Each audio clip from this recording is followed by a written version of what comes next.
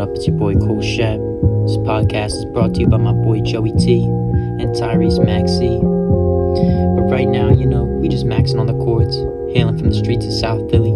Sometimes it gets a little hectic out there, but right now, we go up you on how we just chill. What is going on, Sixers fans? Welcome back into another edition of Trust the Podcast. I am your host, Joe Tuman, as always. The Sixers are coming off a very up and down weekend homestand here. Friday night, they defeated the Milwaukee Bucks, the 11-4 best team in the Eastern Conference Milwaukee Bucks, 110-102. Before tonight on Saturday, at the time of this recording, they lose a close one, 112-109 to the Minnesota Timberwolves, who now have the same record as us. We are both 8-8 on the season. Now the Sixers, coming into the Milwaukee game on Friday, they were already without James Harden. We knew that. He's out for about a month with that foot strain. But then Tobias Harris was announced to be out of action with hip soreness, and he missed both games this weekend. Then the pride of the Sixers, the legend himself, Tyrese Maxey, unfortunately went down with a partial fracture of his foot. So he's going to be sidelined for close to a month as well. And then tonight, against the Timberwolves, Embiid tripped over George Niang, and it looked like he suffered a serious injury for a second. But then he got up, shook it off, played the rest of the game. And then even PJ Tucker also left late in the game, and George Niang finished the game out in his place, which I was happy with because he was playing better than PJ. So overall, all 5 Sixers starters either dinged up or out with injury. 3 of our best 4 players not playing. And, with Embiid missing all that help, that makes his performance this weekend even all the more impressive to me. Because after, obviously he had the absolutely incredible game against Utah last Sunday. He's been playing really well over the past 2 weeks. And these last 2 games, he was, once again, absolutely spectacular. I'll start with the Bucks game on Friday because that was the win. We did get the win in that game. Both games this weekend we had to make second-half comebacks, which, isn't anything out of the normal in the NBA. Teams do that all the time. But for this Sixers team, especially at home, I thought it was really nice that they were able to, in both of these games, I know we lost against the Timberwolves, but both of these games, they were able to battle back. They didn't show quit despite all the guys they were missing. And I really thought that the defensive intensity, consistency-wise, across the 2 games, may be the highest I've seen.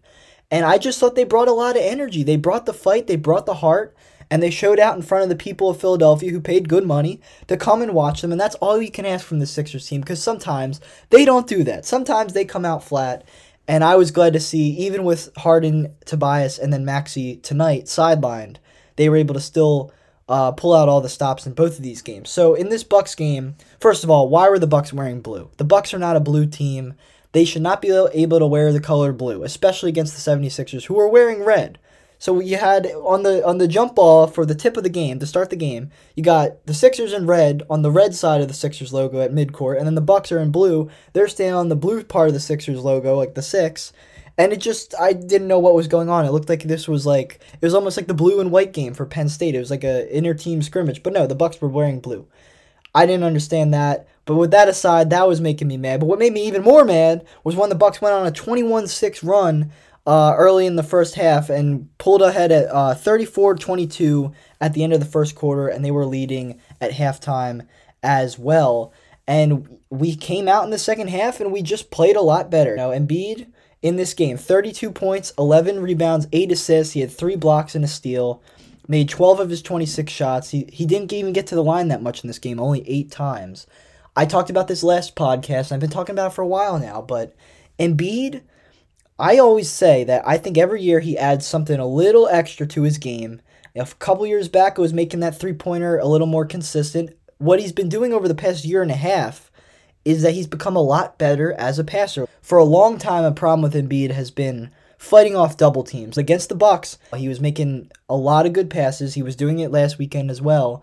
And I just think he's able to read the double teams better. I know he still had the turnovers in this game. Going against Giannis and Brook Lopez, it's going to be hard for anybody not to commit a lot of turnovers. But if you watch the game, don't just look at the box score. I really think Embiid was making a lot of good reads with the ball in his hands.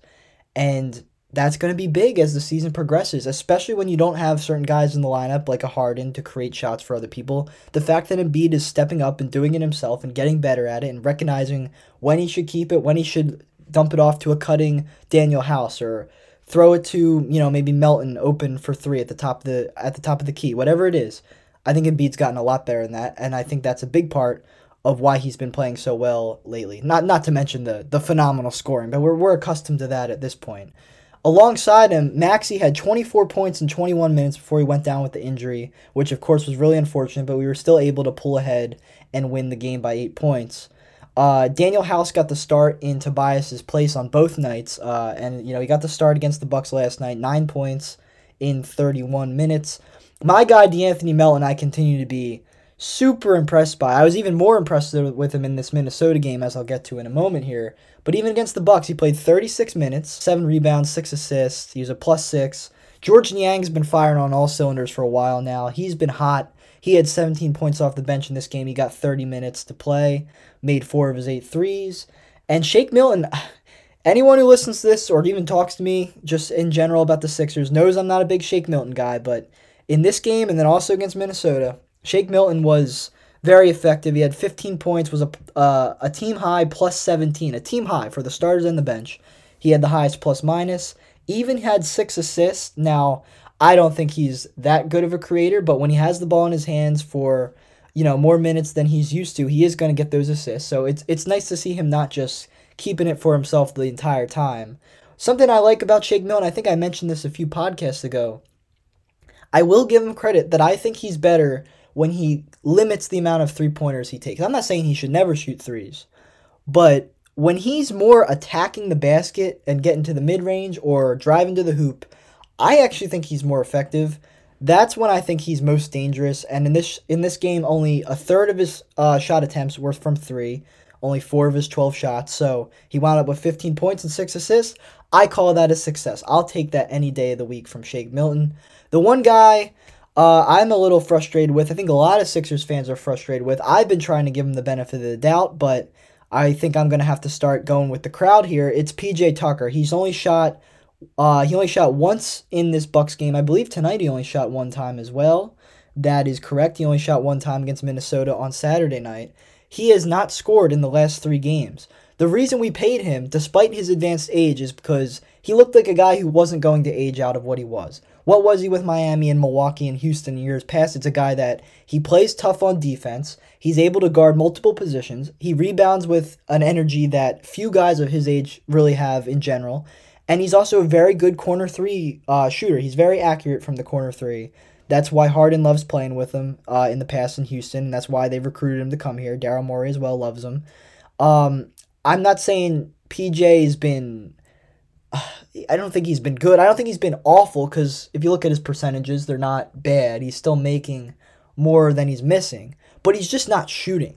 And I get PJ Tucker's not an offense-first player. His career average of points per game is like 7 or 8.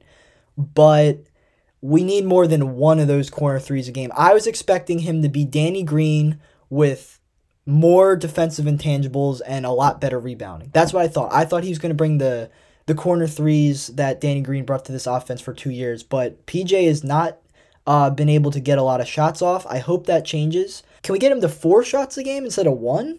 1 shot for a starter? I don't care what your role is. That's too few. Looking at the Bucks side of things, a big story coming out of this game nationally. Not so much for me. I kind of don't care. But that's the fact that Giannis, he went 4 of 15 from the free throw line in this game. Afterwards, he stayed after in Wells Fargo on the road. He was trying to get some free throws up, led to a scuffle with Montrezl Harrell after he pushed the Sixers employee's ladder out of the way. I'm usually pro Giannis, so I'm not going to hit as hard on him as most people. I don't think this is a huge deal. I do think Giannis was in the wrong, though. Kind of a rude thing to do. Dude's just trying to, clean up after the game. My opinion is, well, why can't Giannis stay after and shoot free throws? Everybody does that. In my opinion, if you're an away team, why are you staying after the game in an arena that isn't your home arena shooting free throws? I don't care if you're Giannis or Alex Len. It doesn't matter what your standing in the NBA is. I don't know why a road player is staying after the game for hours when it's not their home arena. Just go home, sleep. Giannis has a wife and a kid. Go spend time with them. I don't know. Wake up, go to practice the next day, then you practice your free throws. There's no reason to be staying after the game and creating the nonsense that went on. So that's all I'm going to say about that situation. Drew Holiday had to come off the bench in this game because he was dealing with an injury. This was his first game back from that injury, so they brought him off the bench as a precaution. You could definitely feel Holiday's impact defensively, but he also didn't look right as well on offense. 5 of 12 from the field, didn't make any of his three-pointers. I will say, one guy who's impressed me this year on both ends of the ball, Brook Lopez, who missed most of last season with the back injury, he's back in the lineup for the Bucks this year, and he's back to being an interior presence for them. Now, he couldn't completely stop Joel Embiid, but he's still very much a threat both in the low post, one of the most efficient low post scorers in the NBA as well. He made 40% of his three-pointers in this game, so you have to commend him there, but the one thing the Sixers were able to do, as I mentioned earlier, I thought Melton was able to keep Javon Carter in check. Carter only 3 of 9 from the field. And then Marion Beauchamp, I believe is how you say it, Marion Beauchamp, he went 0 of 3 in the starting lineup. He had a breakout game a few games back for the Bucks, but he wasn't able to do much against the Sixers. So I think this was a really hard-fought win for them.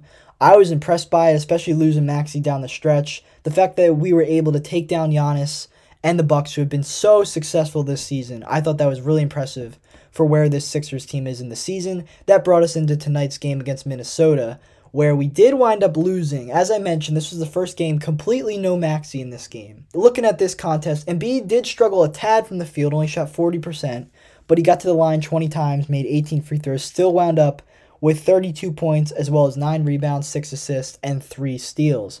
Shake Milton, as I touched on before, he had a good game against the Bucks, even better tonight. He got the start in the place of Tyrese Maxey. When Shake Milton is the go-to ball handler, when James Harden and Tyrese Maxey are taken out of the equation, I'm not saying Shake Milton should get more minutes when those guys are playing. He shouldn't. I think his role as a 15-minute-a-game guy at best is what we want from Shake. But when those guys are out, I'm okay with giving Shake the ball because what it produces is a 27-point, very efficient outing from Shake that allowed us to stay in this game, make a bit of a comeback. He was a big part of our offensive attack tonight. And, yeah, I think starting him was the right move. I thought they were going to go with Thibault because he started a few games back, but thankfully they went with Shake, and I think it worked out pretty well.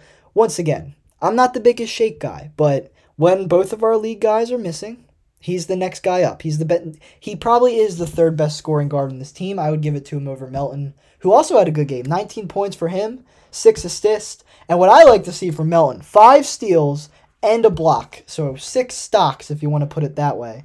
I love what I'm seeing from him all season. He is indeed, as I've said before, that dog, that pit bull that we needed on defense. This man was doing it all out there. He blocked Karl Anthony Towns' three-point attempt late down the stretch that really created some momentum.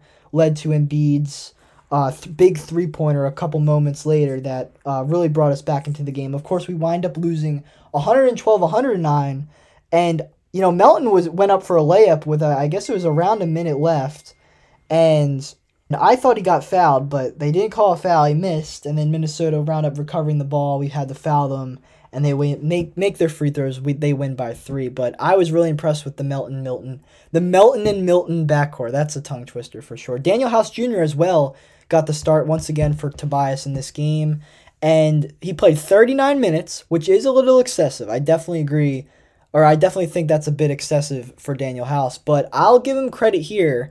I've been a little critical of him as well. I think something he does very well is cutting to the basket. And he's one of those guys, I was talking about Joel's passing out of double teams. I think Daniel House has been one of the guys who's helped them the most there. I think he has a real knack for that. He likes cutting around the defense, getting some wide open dunks under the rim. Shake Milton did a good job of that in the game against Minnesota as well. So 2 guys I've been critical of, House and Milton, kind of showed out in the starting lineup for us tonight, and I'll take the effort. I think that in this game against Minnesota, although they came out on the losing side, once again, I think I'm happy with how they played. I think that when you're down those guys, I think the effort the Sixers put in the second half left me really encouraged. Now, I don't really know what Doc Rivers was doing on the play he drew up to try and tie the game, where it was kind of just a fade around to the corner, the left corner, where George Niang kind of just had to chuck up a 3. I don't know if that was what the play was supposed to be, but if it was what the play was supposed to be, Doc Rivers needs to draw up some new plays. So I'm going to hope that Minnesota disrupted that play there. The only other thing I'll say about Doc, I can't complain too much, but I will say Paul Reed and Montrezl Harrell should never be on the court together. I understand we're shorthanded. I understand a lot of guys are injured. We're even missing Furkan and Jaden Springer right now, so our bench is pretty limited. However, you can't play those two guys at once. Neither of them have any perimeter skills. I understand Paul Reed's only about 6'9", but to me, those guys can't play together because both of them can only play in the low post offensively, and Montrez is pretty limited defensively as well. So I don't really like the idea of playing both of them. I would have cut one of them out and given Thibault, although he hasn't been doing much, I would have given Thibault more than 5 minutes. We could have got Thibault to 10 minutes if it meant having a stable backup center rotation. So that's what I'll say about this Sixers performance against Minnesota. From a Minnesota angle, this team, there's been a lot of fanfare. A lot of people have talked about how dysfunctional they've looked. I thought they looked a lot better than they have in the first half against us, but then the wheels started to come off once again in that second half. In the first half, Karl-Anthony Towns and Rudy Gobert were able to use their size to their advantage. Rudy Gobert was catching some lobs. He was contesting some shots at the rim, but ultimately, come the second half, I mentioned Melton blocked Karl-Anthony Towns at a crucial moment. That was only one of many plays against Towns because he only shot 5 of 14 from the field, and you could really feel his lack of success in the second half. Every time he shot, I was like, I don't know if that's going in, and more often than not in that second half especially, he wasn't showing up for them. Anthony Edwards wound up with 25 points. He made all 9 of his free throws, but the defensive intensity that both DeAnthony Melton and also at times Shake Milton even brought, I thought was able to limit Anthony Edwards really well in this game. And so I think this was a quality weekend for this Sixers team. I'm interested to see what they do with it from here because they're in a weird spot. When you're down 3 key players like that, including 2 all-star caliber players, it's going to be hard to make do, but I don't know. I think the Philly fans got their money's worth with the team this week. We beat a really good team, the Bucks, and the Wolves aren't that good. It sucks to lose to them, and we definitely could have done a few things differently in this game that could have led us to winning, but at the same time, I was really happy with how they played in the second half, so I don't want to be too critical. I want to try to be as positive as I can because I have a feeling as this season goes along, I might have to get a little more negative, especially with our coach. But for now, I'm going to try and be positive. I'm going to leave it at that. Good weekend at home for the Sixers. I'm excited to see what they do from here. So thank you guys for listening tonight. Make sure to follow Trust the Podcast on Spotify or Apple if you aren't already. And other than that, thanks for listening. Have a great rest of your night. Go Sixers.